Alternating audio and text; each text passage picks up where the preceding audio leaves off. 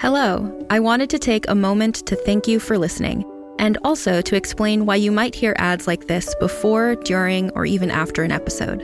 We're a small but mighty team here at Realm, and to help fund our shows, we promote products or services that we think you'd enjoy from a variety of sponsors. If any of our ads interest you, one of the best ways to support us is by visiting the link or using the promo code in the ad. It's pretty much a win-win since you can get some great deals and we can keep making awesome shows like this one. You can also visit realm.fm/partners for more information about our sponsors and how to access the different promotions. Thanks again for joining us in our corner of the universe. Listen away.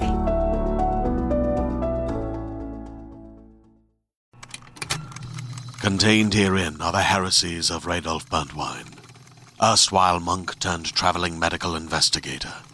Join me as I uncover the blasphemous truth of a plague-ridden world, that ours is not a loving God, and we are not its favored children. The Heresies of Radolf Burntwine, coming January 2nd, wherever podcasts are available.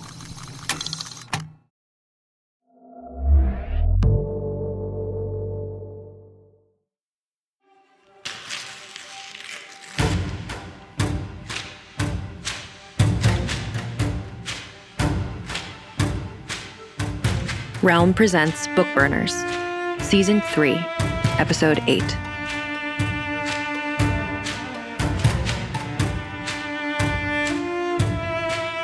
The building lurched under Sal's and Liam's feet as, on all fours, they clambered up the steps. "Did the whole place just sway?" Liam said. "Or is it only the stairs that are moving?"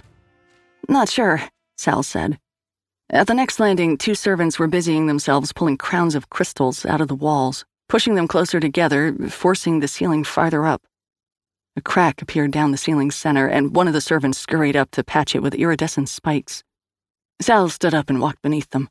"What are you doing?" Liam asked. "Trying to understand what's going on," Sal said. She looked up at the servant.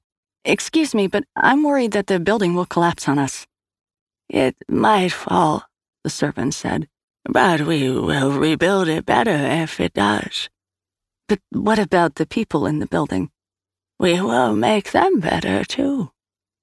"And how do you plan to do that?" The servant nodded toward the apartment door in front of Sal. "Have a look," it said. The door had been forced ajar by the changes in the frame. It swung inward as soon as Sal touched it. Liam followed her. Inside, the walls were covered with fresh paint, a multitude of figures careening through vibrant swirls of color.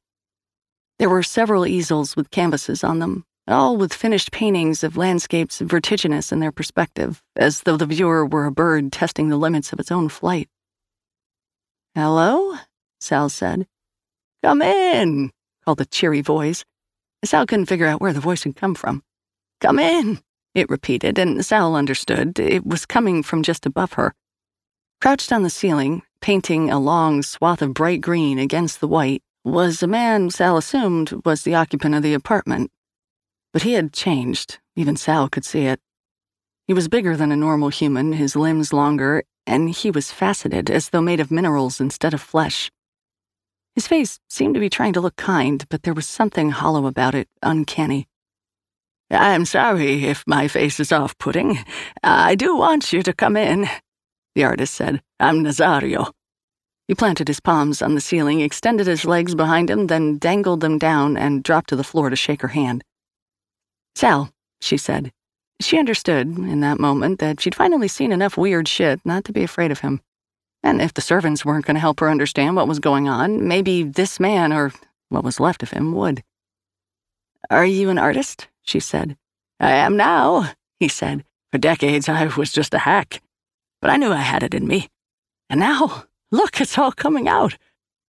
Nazario was right, Sal thought. There was something in the distortions of perspective he was working with. They made the paintings heady. She felt like she would fall into them if she looked long enough. "I've never seen anything like this," Liam said. "I have," Nazario said. "All my life. I saw them in my mind as clear as they're on the canvas now. If I concentrated hard enough, I could almost make the street I was walking on look like that. In my mind, I could twist and smear all that color in front of me into shapes like this, but I could never quite get the paint to conform to the vision, until now. What changed? Sal asked. It was only half a rhetorical question. What didn't? Nazario said, admiring his arms, his hands. It's not only the physical changes, the fine motor skills I now have, it's the mental clarity, the shutting down of noise, the ability to block out distractions and establish a direct line from my mind's eye to my hand. There is no interference. If I can see it, I can draw it, just like that. It is exhilarating. How long did it take you to make all these paintings? Sal said. An hour, Nazario said. And it's only my first series. I have so many ambitions, 2 decades worth of ideas that I can at last execute. I am finally working at the height of my powers, and it is beautiful. And the magic did this, Sal said. Magic did not do this, Nazario said. I did this. The servant only helped. It allowed me to bring out what was already in me. That's all. But your face, Sal said, your arms, there are consequences. The servants don't seem so bad once you accept their help, Nazario said. You just have to let them in. Sal thought of the hand, of the way he clawed at the inside of her skull, of how she would have thrown herself off her balcony before she let him stay in her. I'm not letting them in, she said in a soft voice. She looked at Liam and knew he felt the same. Suit yourself, Nazario said. It won't be easy for you to stay here. The building is unsafe for you. Are there others in the building who don't have servants yet? Of course. So they're in danger too. I suppose they are, Nazario said. How many people are in this building? Sal said. I don't know. Dozens? That's when they heard the screams from upstairs, calls for help. Someone was trapped. All right, Liam said. Enough talk. He turned and bolted into the hallway. Liam, Sal said, running after him. Liam had already lunged and caught the leg of the servant on the ceiling. He pulled the surprised servant to the floor, where he delivered 3 punches to its face before the servant raised an arm and caught Liam about the neck. I have to get back to work, the servant said. It grew its fingers longer and closed around Liam's throat. Liam kept punching, his face reddening. Liam, stop, Sal said. He threw one more punch. Stop, Sal said. Liam's arms fell to his sides. The servant released its chokehold, rose, and got back to work. Another voice from the floor above them wafted down the staircase, calling for aid. I can't move. You're endangering people in this building, Sal said to the servant. It shrugged. If they will let us help them, everything will be fine. You mean alter them? They should be allowed a better choice. Their work doesn't allow that, the servant said. Sal thought back to what Liam had said earlier, typical work crews. I've got it, Sal said. What? Liam said. What do you do when you're not happy with the way people are doing their job? Sal said. You talk to their manager. How do we do that? Liam said. Let's go find out. The servant on the landing had heard everything. 4. Jaconda had the radio on loud in her apartment. She'd moved all the furniture to the walls and rolled up the rug to make a space for herself to dance. It had been even easier to do that than when she was in her 20s. She wasn't just restored to her youth, she was in better shape than she'd ever been in her life. She'd moved from past her prime to beyond it. It wasn't work to move the couch, the coffee table, to lift the rolled rug and lean it in the corner of the room. It was a pleasure. Her first few dance steps had been the ones she remembered from her youth, and she held her arms out in front of her as though she were being guided by an invisible partner. It was her way of walking back through her memories to recall how the steps went. Before long, though, she was improvising. Her steps changed, dug into the music more than she had been able to before. She held her arms out from her sides, then over her head, throwing her head back and reaching for the ceiling. She ran and slid across the floor in her socks. She ran again and dropped to her knees, leaned back and slid farther. There was no stopping her. 2 floors above her, Simona's fingers were blurs on her keyboard, her eyes fixed to the screen. The economic mechanism was coming into focus. The models she would have to run were taking form. It would take some time to work out the math, even more time to troubleshoot it, but it was at last within reach. She was already imagining the look on her advisor's face when he saw the work she was doing. She was certain he would first smile, then laugh a little, delighted by what he saw. She wouldn't tell her undergraduate professor, the one who had seen her promise and encouraged her to become an economist, just yet. She would wait until the work was done, the revisions made, the dissertation defended, and then send him a bottle of his favorite wine. There was not a doubt in her mind that she could finish the work. It was just a question of time. Then the signal came through from one servant to the next, connecting Gioconda and Simona with everyone else who would let them in. "Someone's here. A woman and 2 men. They're going to disrupt the work. What do we do?" The servants were not good at initiating action. It wasn't in their nature. But it was in Gioconda's and Simona's, and in Nazario's, and they spoke to each other through their helpers. "I can't give up what I have," Gioconda said. "Not so soon." "Me neither," said Simona. "I need more time, too," said Nazario. "We meet on my floor, then?" Simona said. The other 2 agreed. Along the filaments of the network connecting the servants' minds, the humans caught a sigh, a small moment of relaxation, of relief. No one was ready to stop working yet, not when there was so much left to be done. Nazario was the first into the stairwell, and he clapped when he saw what the servants had done. The walls, the floors, the ceilings had all become intricate loops and spirals spreading outward, and as he watched, they grew, flexed, stretched toward each other like the fronds of ferns reaching towards sunlight. He loved it. The door beside him opened inward, and Simona stepped out. "We never really talked, have we?" Nazario said. "No," Simona said. "I guess we've both been too busy working." They could hear Sal's and Liam's voices on the landing beneath them. There were 3 loud bangs from the bottom of the stairwell. Then the entire building wrenched downward into the ground, just the length of a finger, but it was falling into the basement. Simona and Nazario stayed where they had been. Now the soles of their shoes hovered off the floor. Their heads were a bit closer to the ceiling. It wavered above them, seemed to chime as it settled again, even as a long groan ran up through the staircase like a shock wave. "Let's go," Simona said. They floated down the twisting stairwell. They could hear Gioconda coming up to meet them. She was singing the whole way, bringing a few other people with her.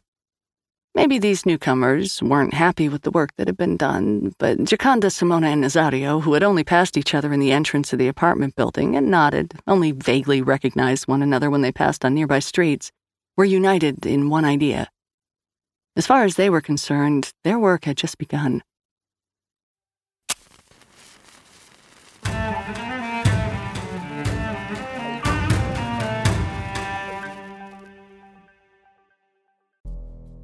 We can imagine many potential futures. Some serve as inspiration, others, warnings.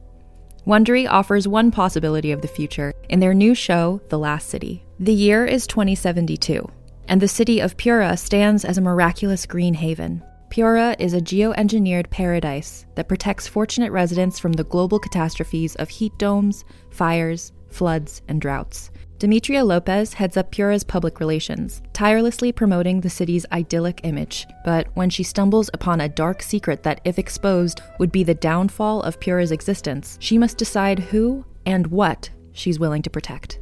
From Wondery, the makers of Academy and Dr. Death, The Last City stars actors Ray Seahorn, Jeannie Tirado, and Maury Sterling. Follow The Last City on the Wondery app or wherever you get your podcasts. You can binge all episodes of The Last City early and ad-free right now by joining Wondery Plus. Hey there, this is Justin Bartha. I made a funny new podcast, King of the Egg Cream. It has the greatest cast in the history of podcasts with actors like Louis Black. I'm torn by my feelings for 2 women. Bobby Cannavale. You can eat it, or if someone hits you, you can put it on your cut. Melanie Linsky. I wonder what these marvelous things are that look just like boiled chicken feet. Jason Ritter. I can break things and pick locks and kill people. Michael Stuhlbarg. The whole point is to inspire people that they should make themselves better. Ari Grainer. No, don't whet its appetite. What are you, an idiot? Me, Justin Bartha. That's not just any egg cream, that's a Lemke's special. And all narrated by the hilarious Richard Kind. This is the story of Harry Dalowitz and how he rose from nothing to become New York's King of the Egg Cream. So if you like funny true stories, come listen to King of the Egg Cream, available wherever you get your podcasts. 5. Arturo, Sal called from the landing. We have an idea. Do you have any instructions for calling in their boss? We need to complain about the work. Inside, Menchu smiled to himself. I told you she would deliver, Hannah said. Menchu glared at her. Yeah, Liam called from behind her. He looked at his watch. 34 hours to spare. Easy peasy. From Menchu's point of view, 1 second his compatriot stood in the doorway to the apartment, looking tired but confident. 2 people he had grown to respect and love so much, people who understood him as no one else ever could.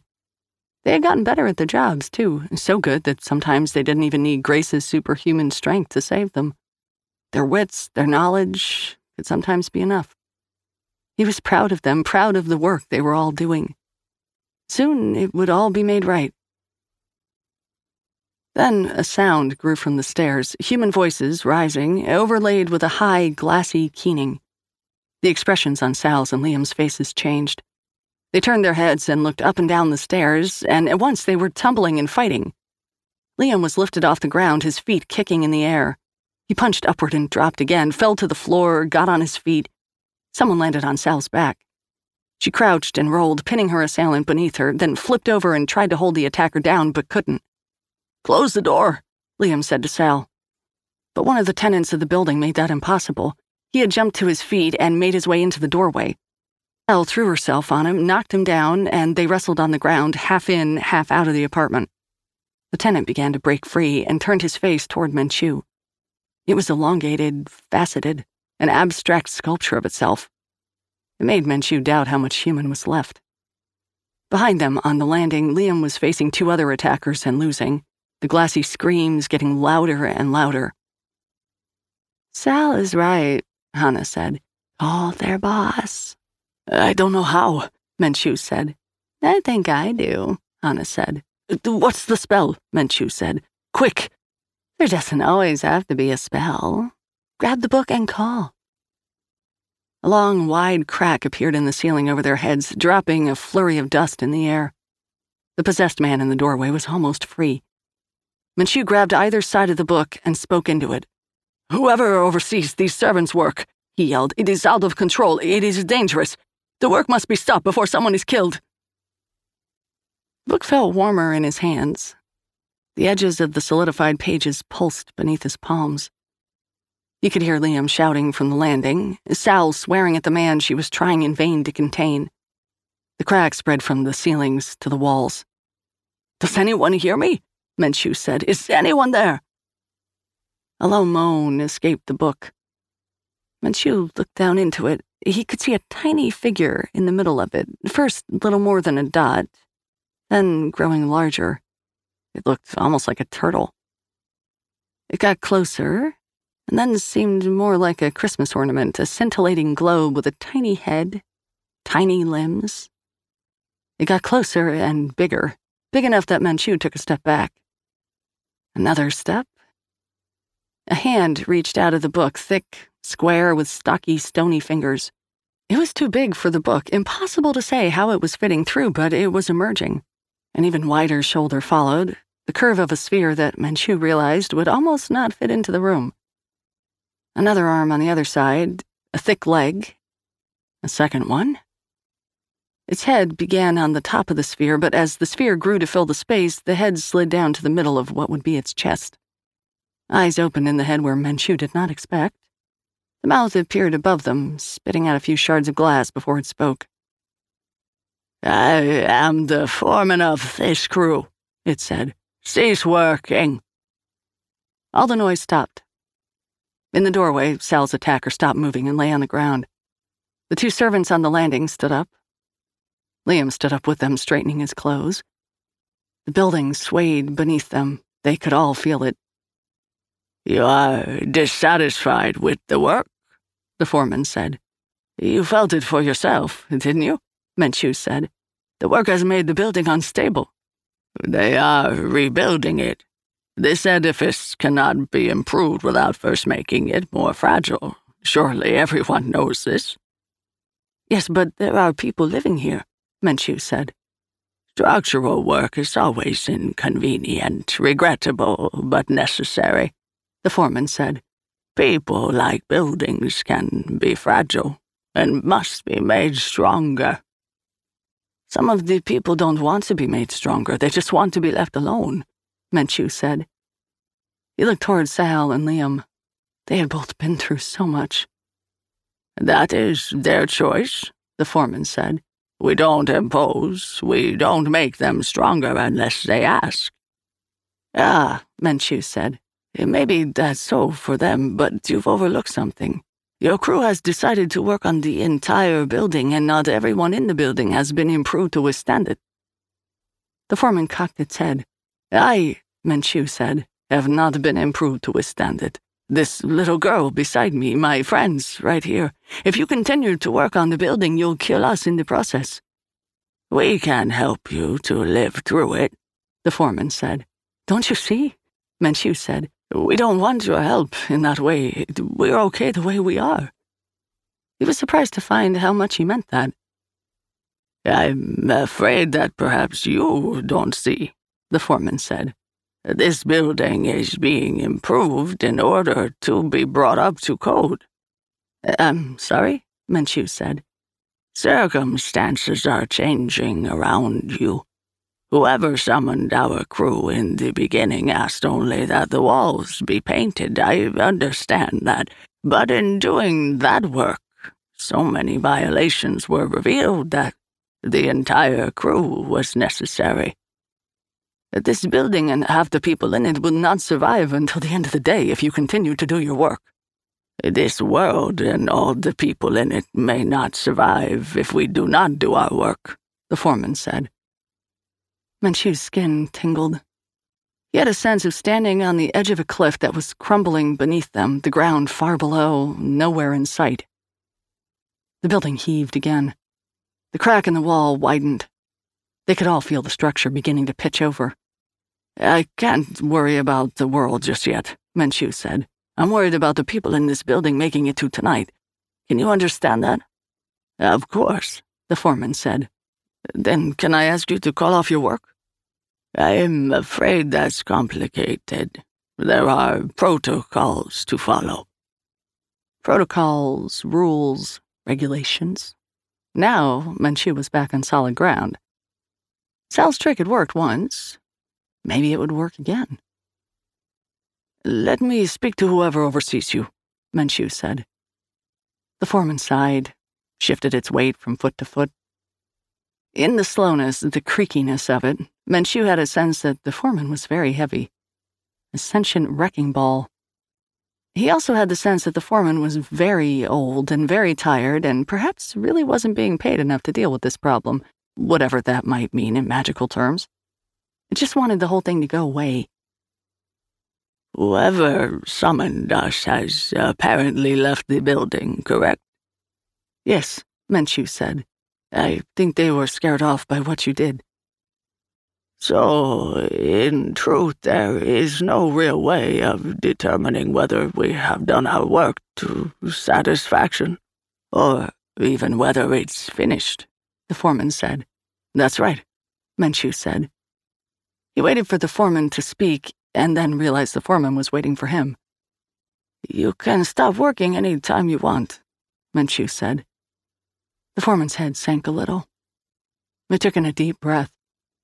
"All right, crew," it said. "Put everything back the way it was and pack it up." Menchu stole a glance at the girl nearby, watched as her eyes darkened and she grew confused. She started to cry. Menchu felt almost nothing but relief. For Gioconda, Simona, and Nazario, it was as if a cold wind moved through the entire apartment building, beginning in the basement, swerving up the stairs, moving through every floor. The structure groaned back into alignment. The staircases unscrewed and straightened. The endless designs on the walls, the ceilings, sank back into their flat planes. Even the work that had started it all, the white coat of paint, flecked away, and the wall was dry and drab again. The old cracks in the stairs reappeared. The musty smell, which everyone who lived there had grown accustomed to, returned anew. Nazario, lying on the floor of the studio apartment, felt what had happened. He rolled onto his back and held his arms out in front of himself. They were the flesh and bone he had always known. He was stricken. He leapt to his feet and ran up the stairs. Simona, looking terrified, followed him from the landing. Gioconda lay on the ground in a fetal position, her hair mussed, her house dress twisted around her legs. "Are you okay?" Liam said. "I'm fine," Gioconda said. "But someone will have to help me up." Without warning, she started crying. Nazario would discover that the art he had made with the servants' help was still there. Simona's dissertation, almost complete, was saved on her laptop. It was work they had done themselves, after all. The servants had only helped them with it. But Simona despaired of the small amount of work left to be done. Her mind was flooded again with the stresses of her daily life, the fear of disappointing her advisors and herself. And Nazario knew he would have to treat his compositions with care. He needed a strategy for rolling them out, for selling them. He had to make sure to not take too many commissions at once. He would never be so productive again. Simona and Nazario in the next few weeks would take to having coffee with Gioconda in her apartment on the ground floor. Simona would bring the coffee from upstairs. Nazario would bring a few pastries from the bakery 2 blocks away. Gioconda would set out plates and cups before they arrived, if she insisted that being in a wheelchair didn't make her an invalid. They would talk about the most mundane things. There was gossip to relate about the other people in the building, behavior of local politicians to condemn. They actually talked about the weather. They didn't talk much about their careers or their health. They didn't have to. Even if they couldn't read one another's thoughts anymore, each of them knew what they had lost.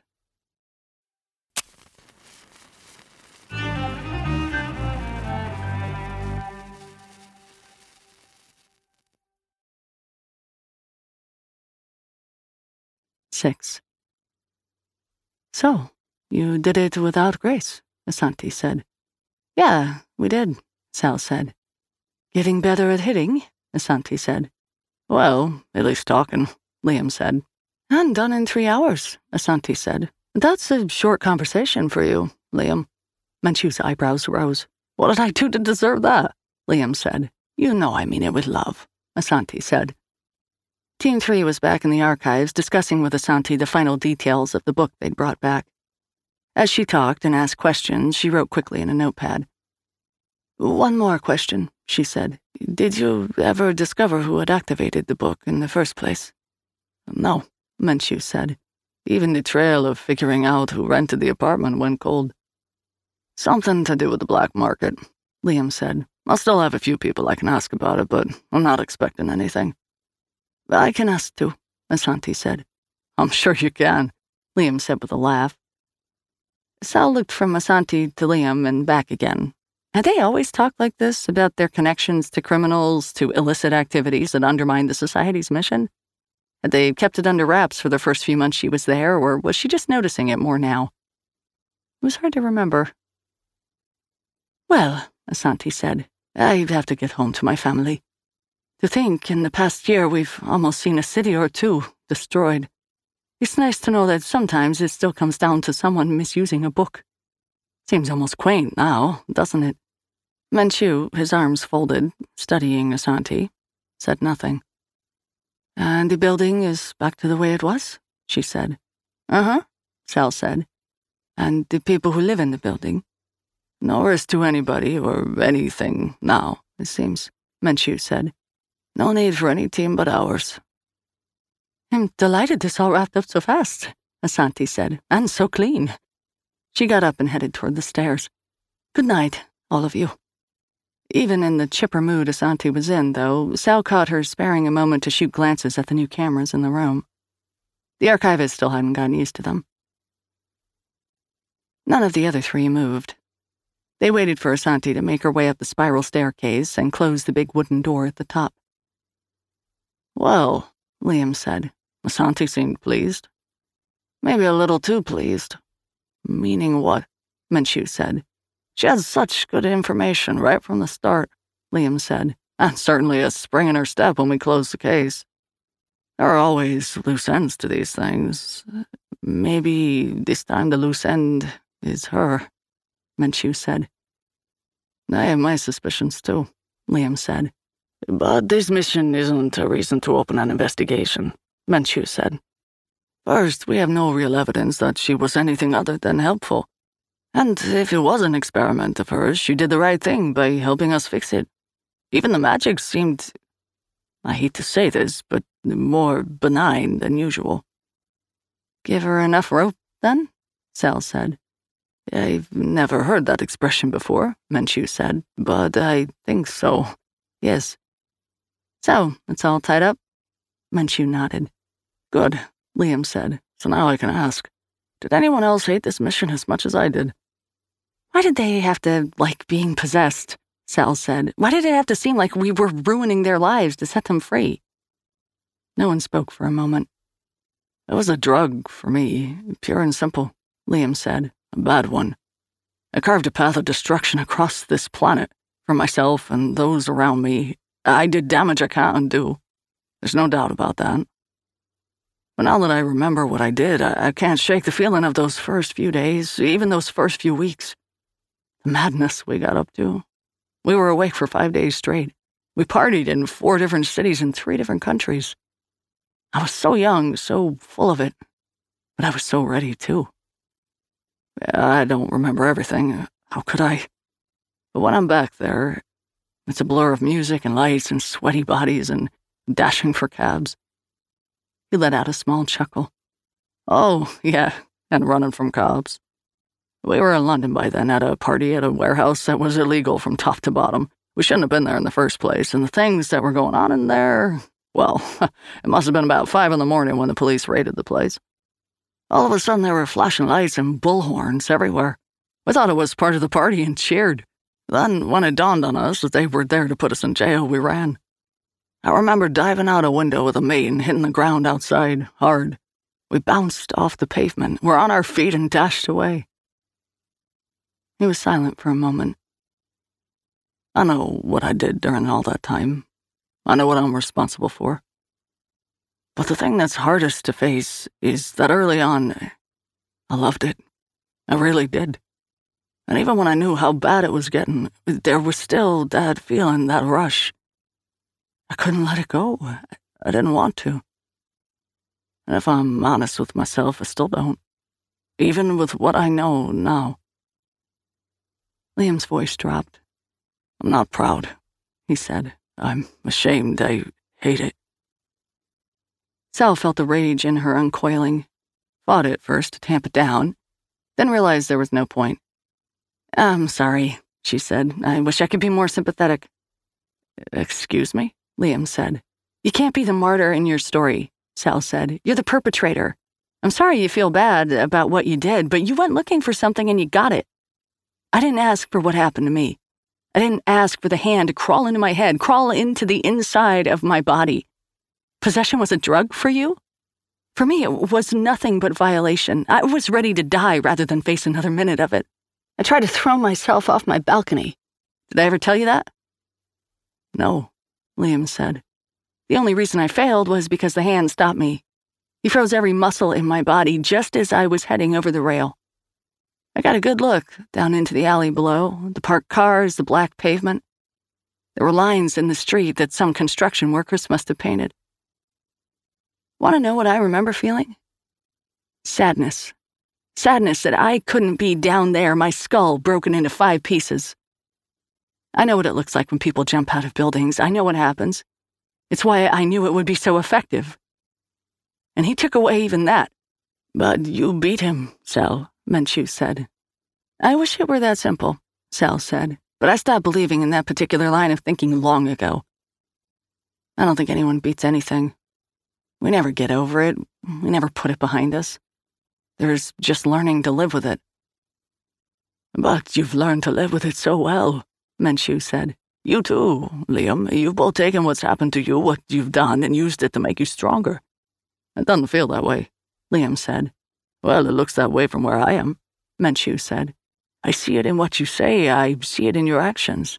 You're saying we're better for having suffered? I would never say that, Menchu said. I'm saying that I admire you both every day for the way that you continue to live your lives after what you've been through. And when I am feeling weak myself, I think sometimes about what you two might do. And it helps me to be better. Liam blinked. That's the nicest thing anyone has said to me in years, he said. Well, don't get used to it, Sal said. Believe me, I won't, Liam said. She could tell that Menchu wanted to say more. Something was on his mind, eating at him. She considered pushing him on it, but thought better of it. So, she said, who do you think opened that book? Who knows, Menchu said. My guess, Liam said. We'll never find out. Menchu left the Vatican to clear his head. It was a habit he was beginning to fall into. After the mission, after the debriefing, after they'd sifted through the details for scraps of knowledge, tactical lessons, he found a little time away helped. The streets of Rome, the collisions of ancient and modern architecture, large and small, the tourists and harried businesses, even the street vendors selling cheap hats and selfie sticks, brought him a strange clarity. A reminder that there was life outside of what he was doing, life outside the church. You remember what the foreman said, right? A voice said behind him. Menchu turned. There was another girl at his side, this one in a school uniform, a backpack slung over one shoulder. But there were the same pale, pale eyes. A pang of fright passed through him. He took a deep breath to calm himself. About what? He said. About the world. That it may not survive if they do not do their work. I remember, Menchu said. It's not an exaggeration. There is a great project that is in danger of failing. They were walking down a busy street, surrounded by people. No one around them was paying attention, and Menchu realized how normal they looked, how anonymous. Is that why you've killed so many people? Menchu said. We're on the same side, Hannah said. I don't believe you. It's not important to me whether you believe, Hannah said. What is important is that you continue to play your part. Do this, and all will be well. I'll even help you. I don't want your help, Menchu said. But, Father, the girl said, you need it.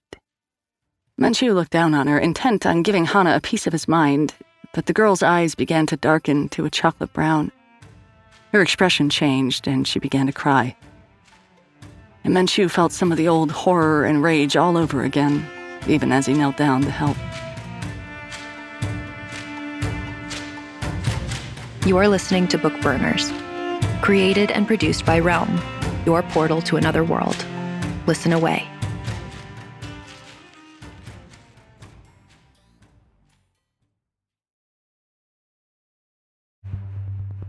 With all the billionaires flying into space these days, you'd think it was the most exclusive club in the galaxy. But the universe is vast and full of mysteries, secrets even, that may make even the bravest of us rethink our haste in the space race. If you're fascinated by the lengths humanity will go to colonize the outer reaches of the universe, I have a new fiction podcast for you. In The Vela, a refugee returns to her home planet in search of a missing ship. This is no ordinary rescue mission, though. The ship may be the last piece in a complex puzzle designed to bring salvation to the failing galaxies. And she isn't the only one trying to find it.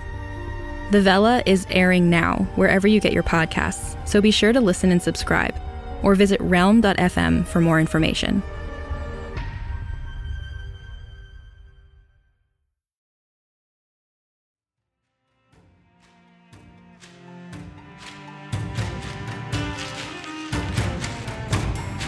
Book Burners is created by Max Gladstone. and written by Max Gladstone, Margaret Dunlap, Mur Lafferty, Andrea Phillips, and Brian Francis Slattery. Executive produced by Molly Barton and Julian Yap. Performed by X.E. Sands. Audio production by Amanda Rose Smith, with additional editing by Corey Barton. Original theme by Hashem Asadolahi, featuring Jody Redditch Ferber and mixed by Justin Morell. Cover art by Annie Wu. Executive in charge for Realm, Mary Asadolahi. Find more shows like Book Burners by following Realm on Apple Podcasts, Spotify, or at realm.fm.